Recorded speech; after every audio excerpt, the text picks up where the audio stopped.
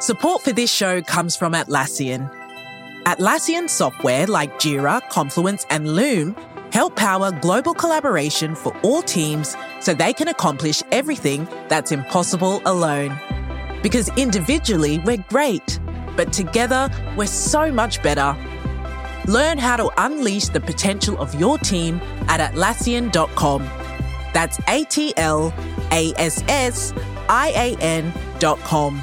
Atlassian.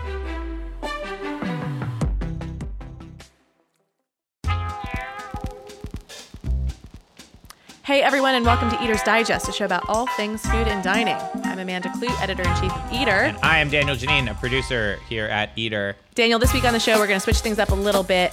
We are going to focus on what is or what could be next for the restaurant industry.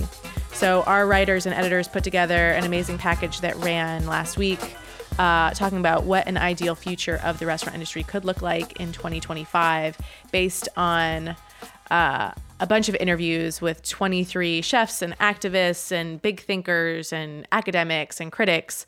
And we're going to excerpt some of them here.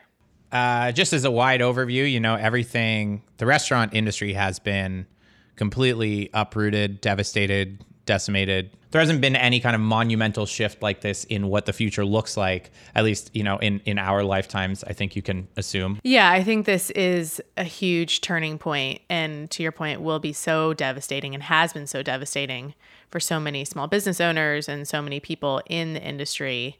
I think the one potentially positive thing to think about is that if this is a moment to stop and think about what's been wrong for so long, if this did unearth all these inequities that have been there, maybe this is a moment where you can idealize what the rebirth should look like. Not saying like all these things are going to happen. All of the things that we want to happen, some of them are impossible, but it is a good time to talk about what could be. Yeah.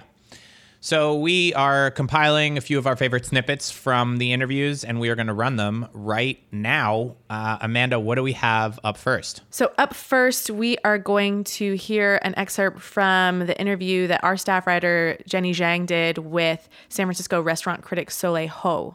And she talks about her point of view on this moment and where the industry can go. Here's Soleil.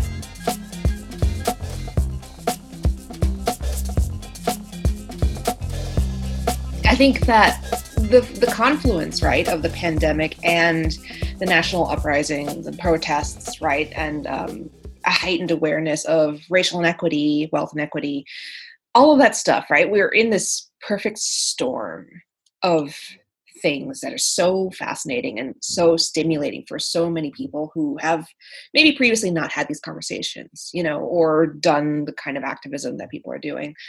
I'm encouraged to see a greater emphasis on mutual aid, for instance, on the ground, among people. And certainly there's a lot of cooking that's happening in that context, a lot of food distribution and sharing in that context. We're seeing those fridges, for instance, pop up on street corners in Oakland, San Francisco, New York, and other places. And I'm really encouraged by that. And I'm encouraged by the cultural sensitivity that those fridges are also being maintained with. They're providing a lot of things that are catered to the neighborhoods. The fridge in the Mission, for instance, which is a very heavy Latinx neighborhood, they stock it with ingredients that are relevant. Maseca, for instance, tortillas, that sort of stuff. And the things that I find really exciting too are the ways in which the food industry has also stepped up, through programs like SF New Deal, for instance, Frontline Foods, to find other ways of existing outside of a retail, outside of a retail identity. Mm-hmm. And I think that the lessons that they'll take away from this long term will be really meaningful. I think not necessarily charity, but just community-oriented work is going to be a bigger emphasis. And I hope that, because it's so meaningful, because it really does help people. And if you can find a way to square your operation and make it work with that model built in, I think that is really great. So yeah, I think like other places like Reams, for instance, in the Mission are really brainstorming alternative modes of ownership, in terms of, making things a bit more cooperative. You know what I mean? Like taking the lessons of collectively owned restaurants and food outlets and integrating them even further into the restaurant model. I think there's more skepticism of the brigade model, of the chef model, that I think is a long time coming. The brigade model worked for a while in certain contexts, but it doesn't work for everyone. And I think that organizing things according to that very militaristic sort of system and that hierarchy just might not fly right now, especially because considering we're seeing this sort of reckoning within the food industry of chefs and chef owners and restaurant owners who have taken advantage of that model in ways that are really not positive or good for workers. So I think greater skepticism, I'm like you, I'm a pessimist, but I celebrate the skepticism. I celebrate the questioning of things that we've assumed to be just a priori, just givens in the industry and in this world. I'm encouraged by that. Yeah, absolutely. Cool. And then, so you mentioned you also have, these are the kind of like promising signs you're seeing right now. You mentioned you also have maybe a idealistic vision of the future 2025. Do you mind going into that a little bit more? Yeah. I mean, ideally, God, yeah, I'm put aside reality. Okay, yeah, let's please do that. I think the stimulus has given us a really practical vision of what UBI could mean for people. Mm-hmm. I'm a proponent.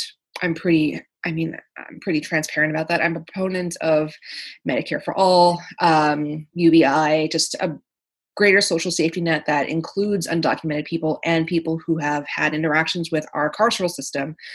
In an ideal world, right? Like we wouldn't even be worried about restaurants staying afloat or people having to make the choice of working versus preserving their health, because they would be able to provide for themselves regardless of their work situation.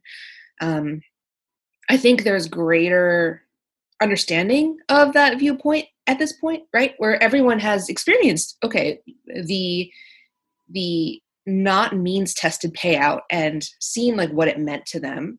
Nobody has freaked out about it. It seems like, it worked out pretty okay, considering all the other really awful things that made the implementation really annoying. But I think that if we come into a better understanding of like what a social safety net means, right? Like what bare minimum we are entitled to and what we can ask of our governments, the fact that we can put people who are houseless into housing like so relatively quickly, if we just have the political will and the motivation to do so, like these problems are fake, and we can solve those problems. And I think the pandemic and the movement that kind of came out of it have taught us that these problems, there's not this like immovable force that is preventing us from solving these problems. We can do it. So that was Soleil. Next up, we are going to hear from Chef Eric Rivera in conversation with our writer, Nicholas Moncalbe-Betel. Eric Rivera runs a restaurant in Seattle called Otto, and he is known for being super innovative and outspokenly progressive. So I think he has a lot of really interesting ideas of where this industry should and could go. I think there's going to be a shift of the industry and kind of, for me, I'm super small. We have less than 7 employees. So, but we're definitely punching above our weight class right now with scaling things out and being more accessible to more people. And I think for me, it's compartmentalizing that and understanding what that means to people. So it's delivery method. The function of my head of where we need to be at doesn't necessarily mean driving people to the restaurant anymore. I think that's going to be sticking around with us for a long time. I don't think people are still going to be comfortable even 2-3 years after this to be totally open to having full on contact at restaurants like it used to be. So for me, it's really, my big shift was always have a chef's table, have a dining room, have all this stuff. Now it's like this, maybe have a chef's table, but everything else kind of working beyond that. Because then I feel like that's more, that's going to be more of the lingo that's happening for me. So we might, I probably won't renew the lease here at this space. I'll probably go find something like a warehouse to house all of our to go take out delivery things, because it's less expensive that way. And then as far as something that we could do for like a chef's table, that would probably be housed in that, but not open to the public. Okay, absolutely. So new ways of serving customers.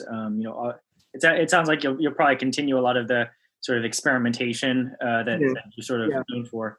Do you think that's a trend we'll see across the industry? Do you think people will have to continue adapting to meet customers, or do you think the pace might relax by 2025? What do you think?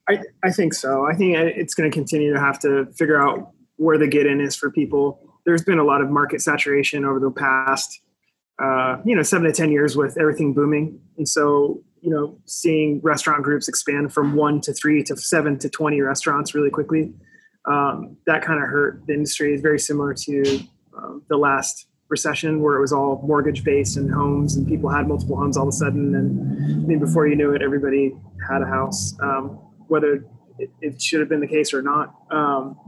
We're kind of seeing that with restaurants now, where there's a lot of market saturation, and you're seeing bigger groups kind of having to fold upon themselves and go back to having, 20 employees instead of 800 employees.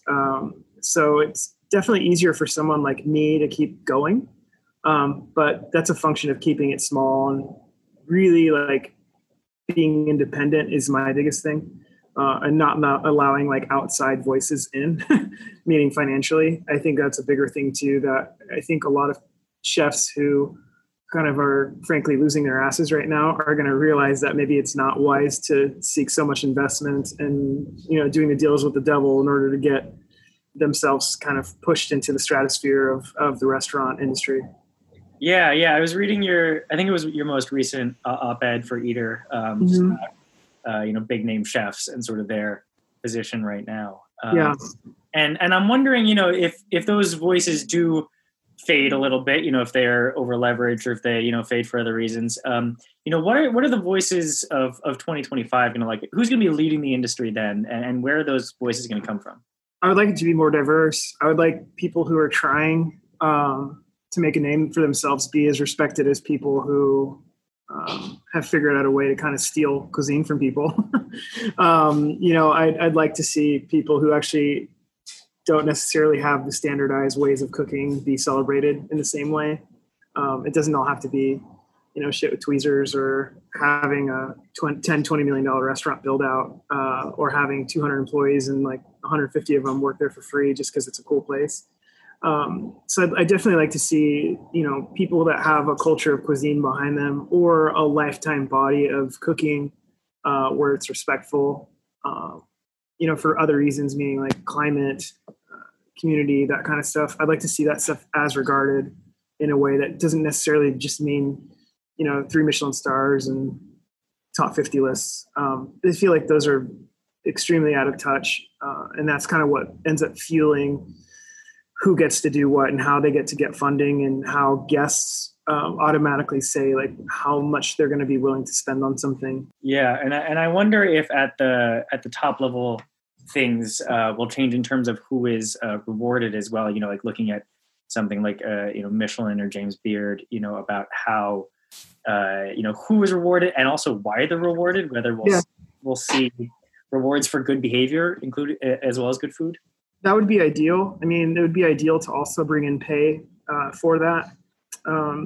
There's a lot of restaurants, like the Noma and Ken Roca and all these kind of restaurants that have a staff of people, but they're not necessarily paying for all of them. They're not, I staged at Noma twice. I saw exactly what happened there. And I work for free, so, when you have 20, 30, 50 extra people in your kitchen that can just pick one little thing and do that to make an iconic dish or something, then it begins to be like, well, you know, I have to compete with that on my level, but I actually have to pay for everybody. So that doesn't allow me to do a lot of the things that they can. So that's a filter of it that needs to happen too. It's exposing and being transparent with, yeah, that restaurant's cool, but like, you know, they don't really pay anybody or it's just a bunch of rich kids that, you know, parents pay for them to be there. It's very similar to, you know, when people take internships in any job, it's usually the rich kids that come from a rich family and have a ton of resources, you know, and the kids that don't, that may or may not have more talent, have to go work at a fucking Denny's, you know? And that's just how things go. And so that's the same thing on a restaurant level too, where, you know, I have to compete a lot of times with restaurants that have a bigger voice, meaning resources and PR and all this other stuff. And they might set the trend for an extended period of time. And I can't get in just because I don't have those connections. You know, that's happened to me here for years until I started to say like, fuck that, fuck this, and kind of just go around it completely and air my grievances to anybody who will listen, I guess. Okay, that was Chef Eric Rivera. Next up is a conversation with travel editor Leslie Suter and Keith Corbin, the chef of Alta Adams in Los Angeles. This is interesting because Keith talks about what the costs are of doing the right thing and how he's dealing with, I think, like a lot of the external pressure to be outspoken in the industry.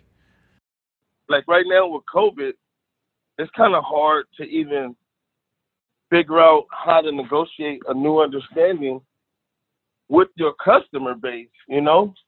People want one fair wage. People want stability. Sustainability.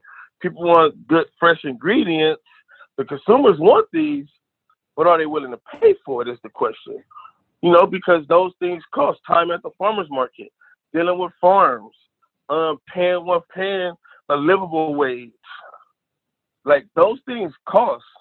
And is the consumer willing to see that reflect on the receipt as well? So that means prices got to go up.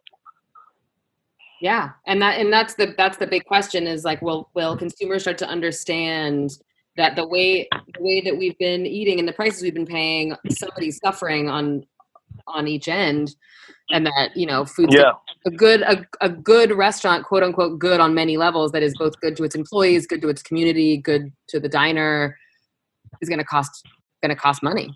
Food's going to be more expensive. It's going to cost money. Yeah. To get that fish from dock to table, to get them ingredients from farm to table, it's going to cost more money. Do you think people? You're absolutely right. It's going to cost more money. Do you think people will pay for it? Do you think the diner will ever come to understand? I can't predict that one. We'll see. I know. But what you're saying is that for a good restaurant of the future, truthfully, it's going to be thinking about all of those things. It's going to be a good restaurant in the future is going to be thinking about livable wages. It's going to be thinking about sustainable food. It's going to be thinking about and all of those aspects. Assuming that the customers are willing to pay, that's the places where things can improve. Like right now, we that's our practice. We practice livable wages. We practice equitable practices. We do one fair wage. We do shared tip pool where everybody shares in the tips. It's not just the front of the house team. That's what we do. Farm to table. I go to farmers market 3 times a week. I get to know the farmers, build relationships, order directly from them. And so you know what? How do you do We're it? suffering. We're suffering. Oh, okay. We're suffering. Okay. I was going to say, how are you making this magic happen? And then you're like, guess what? It's not, it's impossible. It's not profitable. Yeah. It's not profitable. But if you raised you know, the check, I mean, in COVID, it's hard to do that. But let's say in normal times. Even outside of COVID, just even outside of COVID, the stigma of prices and restaurants association with gentrification is hard. Yeah. You know, you charge a certain price, and it's like you're pricing the community out. Yep. You know what I mean? Or if you just inspired to go to a community that can afford it, then you're not investing equally across the board to all communities, right? You just stand on one side of the spectrum, and then the community suffers. So it's a tricky balance that we haven't figured out yet, but we still practice it. Yeah, it's a really complicated balance, because you're right. You raise the prices enough to make the formula work mathematically, and you price out your community, which was the next thing. Price out your community. Which was the next thing I was going to ask you about, is like, what do you think in the ideal world a restaurant's relationship is with its community? What's its role? Is it just a place to eat? Is it a gathering space? Should everyone be welcome? Who's a restaurant for in 2025? And you know what? That's constantly changing. And the expectation of chefs is constantly changing. This chef used to be able to just go in and create food, you know, and you didn't even really get to see the chef. Now, this is all this interaction. Chefs are expected to be community activists and role models and pretty much a chef/politician, you know? Yes. So the restaurant, for me, my idea is the restaurant is a place for everyone. It's a place for community, inclusion. Like I say, it's a place to restore people. And in that restoration, hopefully the community can be restored as well. It's a place to gather people of all culture to come together and share in conversation and good food, you know? That's what the restaurant is for me. That's how I envisioned it. That's how I grew up eating. My granny used to cook food, and she cooked enough to feed the community. So you had people up and down the street that would come share in her dishes. You know, we'd be standing all out in the yard eating, sitting around the table. You know, my friends would be eating. My grandfather, and my grandmother, their friends. Like we all, you know, it was a community thing. So, and that's just how I was raised. Food is for the community. It's not just it just doesn't belong to one person. And she never worried about payback. She never worried about the cost. She always just worried about feeding people and bringing people together and laughter and eating. And that's my upbringing, and that's how I view the purpose of food, is to restore people, to nourish people, and to bring people together as a family. And that's how I practice it. That's how I always will view it. For me, it's not even just a monetary gain. It's not even a monetary situation.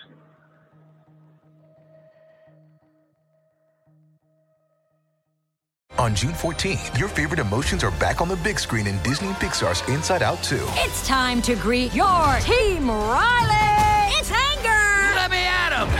Fear! Safety checklist is complete! Disgust! Ew, ew! Sadness is in the house! Oh, no. Hello, I'm anxiety. I'm one of Riley's new emotions. Disney and Pixar's Inside Out 2. There's a part 2? We're going! Rated PG. Parental guidance suggested. Only in theaters June 14th. Get tickets now. Next up here is Jenny again with the academic and author Krishnendu Ray, and he's talking about really the vital importance of socialized healthcare if we want restaurants to survive, and gets into the politics and the economics of mom and pop restaurants and how they're going to get through this. A couple of things, of course, talking about restaurants right now. The biggest challenge is almost the catastrophic crisis, right? I think there's a recent Yelp study that shows that about 60% of restaurants have closed, right? And we just got news this week that new unemployment applications have gone up by about 1.4 million. And a lot of it is going to be in the food service and in the hospitality business. And it looks like that the challenges of reopening are getting more complicated, simply because we have been so inefficient in managing the public health crisis, right? So in some ways, almost like for me, it's impossible to almost think about anything other than the short term. So I'm going to try to think about a bit on the long run. So the question immediately is the crisis, and the crisis is twofold. And I think we have to keep that in mind. It's a public health crisis and an economic crisis. Right.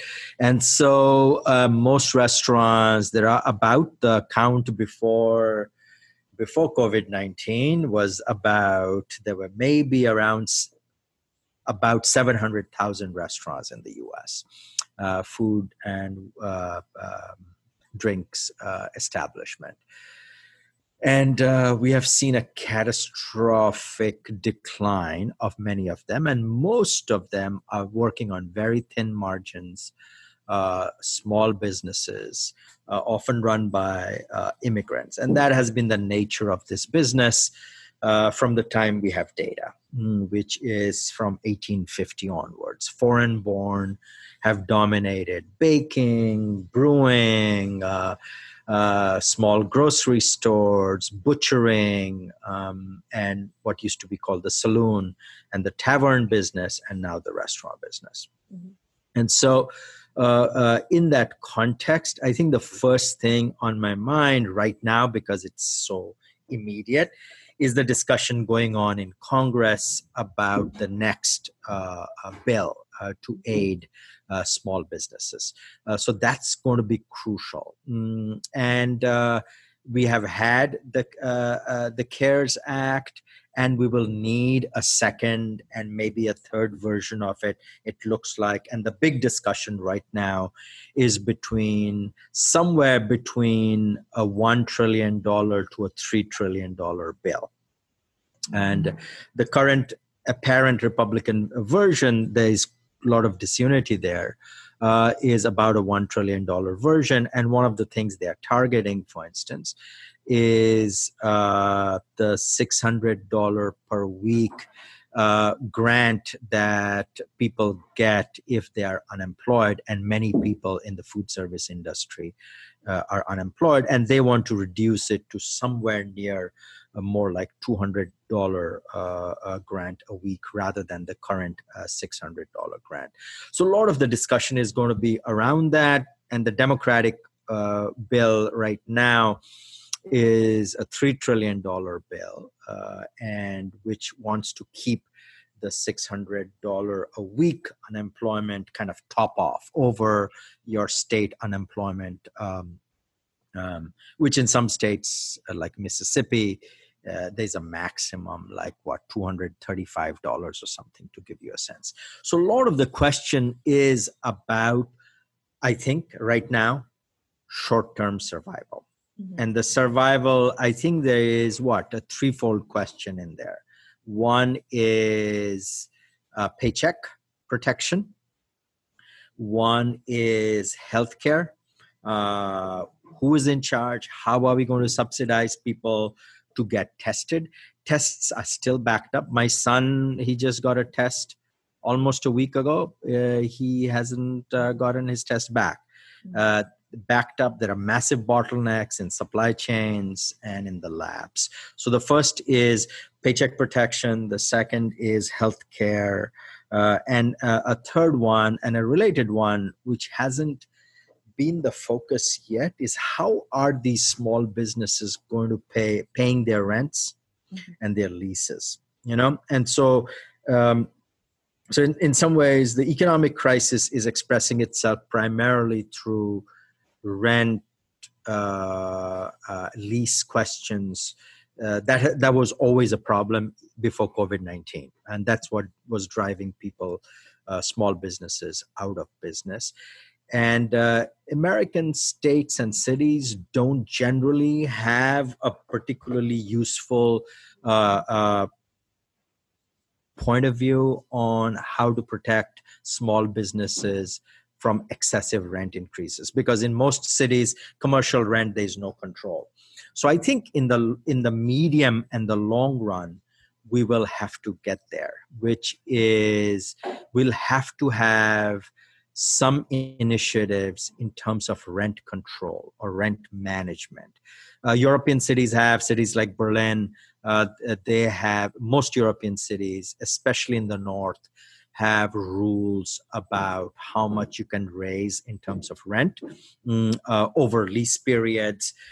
And I for this business, food business, as a small business, which is a creative, interesting food in terms of urban culinary culture, we'll have to get to some policy orientation towards rent and lease. And some policy orientation, and this is the second point, healthcare coverage, right? And at least the healthcare coverage has been up for discussion since the Obama administration and its attempt to cover at least a lot of the people who don't have healthcare. And that is going to be, I think, sorted out through the next election. So that's November. We will learn in January, February, whether we have a plan. We have a healthcare plan that is adequate for about 50 to 60 million Americans who are either uninsured or underinsured, right? And it's not just kind of a one-time. I have a good friend of mine who is in the city here, who has been here for the last 4 months getting treated for cancer treatment, always employed, educator, but didn't have good enough health insurance, so took a full-time job with health insurance at much lower pay because of the coverage, right? And that's faced by about, I think, 60 million Americans. More acute in the restaurant industry. And I think, and this is, I think, the long-term future, I think, we will have to think about socializing the cost of healthcare. That is, we cannot run this business on the back of people who are most vulnerable politically, vulnerable socially, vulnerable as people to basically healthcare risks, including COVID-19. And COVID-19 is one thing, and that has really signaled we are going to be here in different ways down the road will be the next virus. There's no way we are going to avoid the next virus from spreading the way we are globalized, the way people are in terms of dense urban clusters, and the way human-animal interactions have increased and will increase because of extension of human settlement into the wilderness, into forest and close proximity, and in which different people and animals are interacting, will interact in the future of markets. So we will have to have some relationship between this business and healthcare. How are we going to provide healthcare to the people? And it is unlikely that the cost can be internalized into these small businesses, meaning small immigrant-run businesses with low capital investment. You know, the people I studied in my ethnic restaurant are people patching together about $100,000 in a city like New York City, between 5 to 6 people as kind of with stakes in the business. These are not the people who can provide healthcare and internalize that cost unless their price point looks quite different. For $10.99, all you can eat, $5 check averages, $6 check averages, the people I'm talking about, there's almost no way to internalize that cost. We have to socialize the cost of healthcare, which is a double thing, sorry, it's noisy. No worries. It is about public health. If we're going to protect people, workers in the restaurant business, and if we're going to protect customers in the restaurant business, we have to have healthcare. Mm-hmm. And this is, in the long run and in the medium run, totally unavoidable. And I hope we can solve it at least with this next election, where we are going to basically make a decision about, are we going to take away the what we have in terms of what is called Obamacare, or are we going to add to it? and the restaurant industry owners can no longer be sitting on the sideline and arguing against the healthcare burden. They have to be arguing for a socialized healthcare. Why is it that, the industry as a whole has sort of lagged behind in, pushing forward for these sort of policy changes that could only benefit, the workers and, public at large? And what is it that you think, and do you think they are now, like, as an industry, it is ready and prepared to make that push forward, to push over these more progressive policies? I don't think as an industry it's ready, but my argument is it has to be ready. Has to be ready. And this is the crisis that is also an opportunity. And there is basically no way out of it. And part of it, why I think it has been retrogressive, is I think it's a twofold part. I think this is a business of thin, narrow margins and undercapitalized business. And almost any other added burden is very difficult to bear. And I think it cannot bear it unless the question is socialized. And the second part, I think, is a lot of the leadership of representation of this business in Congress has basically been a neoliberal laissez-faire business that basically wants to not talk about the real risks of doing business in this manner so that we can provide cheap food quickly. So there's no way to just say, make these $20, $30, $40 burgers, push the cost on the consumers and have that be, absorbable, and for the consumers to meet those new costs, like for them to accept this new reality. I think some of it is going to be we will have to shift the costs towards the customers, but not all of those costs can be internalized and have a sustainable business. And I think this leads to another specific thing, which I think in terms of the cost and opportunity mix, is the app aggregators, the amount of skimming they do on the top. Where you need these, because one thing what's happening we are seeing is we're going to have, and this is an accelerant, COVID-19 is a catalyst to what was already happening, which is ghost kitchens delivery. That's the only part of the business that is really expanding. And there's a convergence between what used to be called food service and retail business, right? And so retail business is selling cooked food, grocery business is selling cooked food, and restaurants selling boxed, curated produce, for instance, which is a lot of high-end restaurants, in fact, are surviving and have survived this pandemic through that. And all of them depend on apps.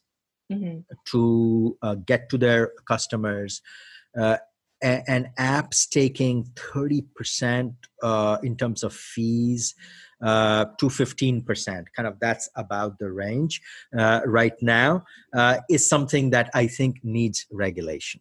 And it's a bit of, I think, if not a monopoly, duopoly, or at least a couple of companies dominating that field. So we will need two things. We will need regulation. As cities are beginning to get into, we will see whether these survive the challenge in the courts in terms of, I think that percentage of fee has to come down to 5 to 10%, from 30 to 15%. That's the range. And it'll happen in twofold ways. One, it'll happen at the level of policy, at the level of laws, at the level of rules in the cities. It'll also happen at the level of, I think, disruption in the marketplace itself. I think we will see initiatives, and there have been some initiatives to bring that new apps into the market with lower kind of a skimming on top of it, from below 10%, in terms of both policy interventions and market interventions. There are people out there who are trying to make the change into a rate for the apps below 10%. And I think we will see a kind of terrain in which you will see changes in that in the future for this business to work. My son was saying, my son is like a 19-year-old. He's still like the perfect guy who does all this, who orders everything on an app. And he was saying, well, bagel, Esa bagel, if he goes there, a bagel that costs him about $15. If he orders this on its app, costs him about $26. And he's sensitive to that price and that difference, as most people are going to be. So I think that's the, other than the broad immediate interventions and questions of healthcare, we also have this question. I think this is an emerging problem that was already there. Restaurateurs were already complaining about it. We will both have, I think, entrepreneurial interventions in it and also law policy interventions around it.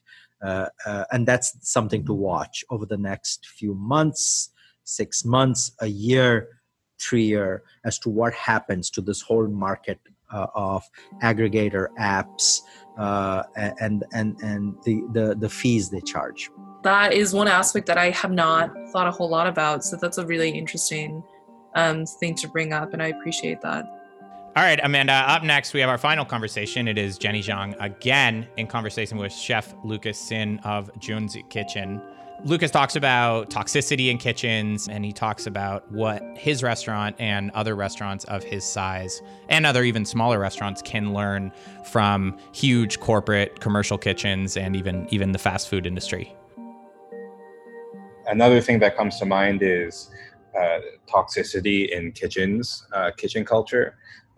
We have known for years, for ages and years, that the old European, maybe French way of yelling at people that is white male dominated is not chill. It doesn't make food better. Plenty of people run restaurants in more productive and ways where you don't need to scream and abuse and yell to make good food and to put good experiences out there. That is certainly, we've known this for ages. It surprises me that that still happens today. But in order to fix it, we have to understand where cooks are coming from. And so what I'm thinking of is the progression, the career progression of what it means to be a chef. Most of the time you start in culinary school or trade school or something, or you don't start at all, and you start at the bottom as a dishwasher, you start working your way up. You learn over the course of a lot of years how to make really, really good food in your particular station. But by the time you're a chef, there's a massive, incredibly huge gap between being the leader of a restaurant and the owner of a restaurant and being a really, really, really, really good cook, right? There are aspects of business and leadership and culture that a lot of cooks just are not trained for before they become chefs. And we've kind of that, plus the fact that chefs are largely seen as we oftentimes automatically think of chefs as rock stars and personalities, discounts the fact that they're not. A lot of the times they're not media trained, they're not leadership trained, and they're not cultural trained, but they are trained to make really good food and get better and better at making food. But suddenly you have to think about accounting, you have to think about hiring and firing, you have to think about diversity, you have to think about service and all of those things that suddenly are thrust upon the leader of a company, and there's no way to really learn that up until that point. So that training, that sort of progression is really difficult. And I don't know, and this might be a little controversial to say, not really, but I can just imagine so many people in my head that would knock me for saying stuff like that. But this is a good time to turn to larger scale establishments like fast food and fast casual, where that leadership training is really clear. They have understood and sort of engineered the operations procedures so well that they can break up a kitchen team into a team that's more efficient, but also, people aren't just segmented into specific roles like front of house or back of house. Everyone's kind of cross-trained. And so that kind of leads me to this third idea that there's a lot to learn from specifically fast food, fast casual type of restaurants from a business perspective. The numbers just don't stack up for so many business models, especially those in the mid-tier. In New York City, that would be the equivalent of people charging between $30 and $80 for dinner.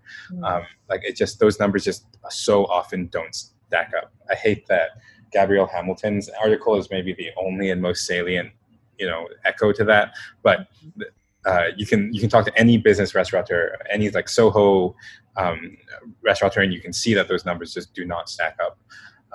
Tipping is part of that. Like there is a question of tipping that obscures wages. There is supply chain issues with sourcing and ingredients and stuff. Rent is a huge part of it.